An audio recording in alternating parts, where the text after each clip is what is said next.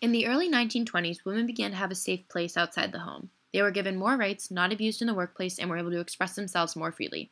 They stood up for what was right, and in August of 1920, the 19th Amendment was ratified. They were granted the right to vote. With this came responsibility, respect, and much more freedom than they had previously had. Also, the Miss America organization started what is now a household name, the Miss America Pageant, and started as a way for the Atlantic City Boardwalk to hold tourism past Labor Day. It attracted many, from women wanting to participate in it to people of all ages coming to watch. This pageant was a product of its time, due to the previous decades of transformation for women in society. For many, it was a time of expansion in social, political, and cultural activities for women. Not only did women in the workplace grow by 25%, but they began to express themselves more freely. They stopped following the Victorian norms that were pushed on them since birth. They became more modern by smoking cigarettes, dancing, and becoming more sexually liberated. They stopped wearing the normal clothing, and they began to dress in clothing that allowed them to be active and they were more comfortable in. With their newfound liberations, they began to be sexual icons. With this came women wanting to show off what they had, making pageants a way to do so. Almost 100 years later, the Miss America pageant is still a name that everyone knows. It is televised across the country and is a way for women to show their humanitarian ways, but mostly their good looks. However, not everyone is the biggest fan. It emphasizes the idea that there's only one type of ideal woman, and that anyone who does not follow those beauty standards is not equal. Many find the system flawed by how years after year there has been a scary similarity between each year's winners. Feminists have been questioning this system for years. The first public protest in 1968. On September 7th of 1968, the Atlantic City Boardwalk became flooded with angry women who found the pageant system flawed. They had girdles, curlers, and copies of popular magazines that over-sexualized women. They called these instruments of women torture, and they threw them into a plastic bin with the words "Freedom Trash Can" scrawled on it. Many onlookers heckled them, making fun of them for standing up for what they believed. Spotlight to the women's liberation movement. Unlike previous riots against women's oppression, this one ran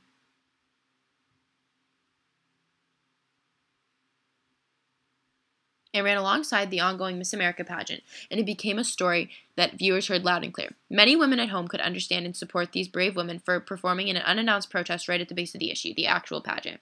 Signs scattered the piers reading, "Let's judge ourselves as people," or "Welcome to the Miss America cattle auction," or even, "If you want meat, just go to the butcher." Women of the time wanted to be seen as real people, not items. Even though they were standing up for what they believed, feminists of the time were given a bad reputation. Carol Hanish led the protest and put the idea out to everyone. She later recalled that bra burners became a put-down term for feminists of my generation. The risqué implication of this term made the action embarrassing to even some feminists. She believed that if there wasn't such a negative connotation to being a feminist, nearly all women would have rushed to join.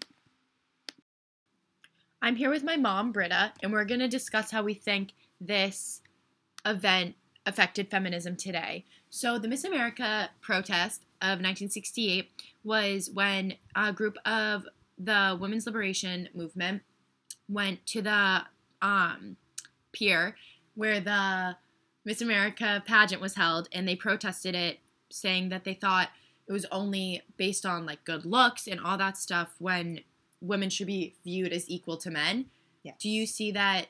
Do you see equality for women and men in today's society? I think it's still an issue that we're going to be forever working on, to be totally honest. And I think it ebbs and flows depending on what's going on in the world. But I think in America, we are rapidly approaching a much more equal stance between men and women. I always think that there will be women that are very hardcore feminists, and that is still for someone like me who relishes in being a mother and a homemaker along with working outside the home. It's always a funny thing if I label myself a feminist or not. I believe in equality for women, absolutely, 1,000%, but I don't know if I would ever label myself a feminist. Okay, what you're saying, though, you are saying you're a feminist. Yes. See, what I spoke about earlier in this podcast was that women of the time during that protest were given a bad reputation. And so I feel as though you're saying feminists still do have a bad reputation, which I do agree with to an extent. Right. Yes. No, I don't think they have a bad reputation. Like Sheryl Sandberg is a perfect example of a woman who is doing great things to to lead women in believing in themselves and rising in the corporate world and being taken serious business-wise and making equal money and all of the things that a feminist would strive for. But without a doubt, all women deserve to be treated equally to men. Absolutely. So if that's what it is, then I am a feminist. I agree. Thanks, Mom. In the protest of 1968, the protesters were not calling out the contestants, but the pageant itself. They felt there was nothing wrong with women expressing themselves and loving their bodies, but how the viewers were handling what they were watching. All women in the pageant were critiqued and commented on as if they were items to be bought, not real human beings with feelings and emotions. More signs read, "Can makeup hide the wounds of our oppression?" or "Are all women beautiful?" This protest fought for more than just the ending of the pageant. It fought against the oppression and negative connotations given to women at the time. As much as people said it was equal, it wasn't. It was just easier for people to push the issue under the rug rather than face what was broken in the country.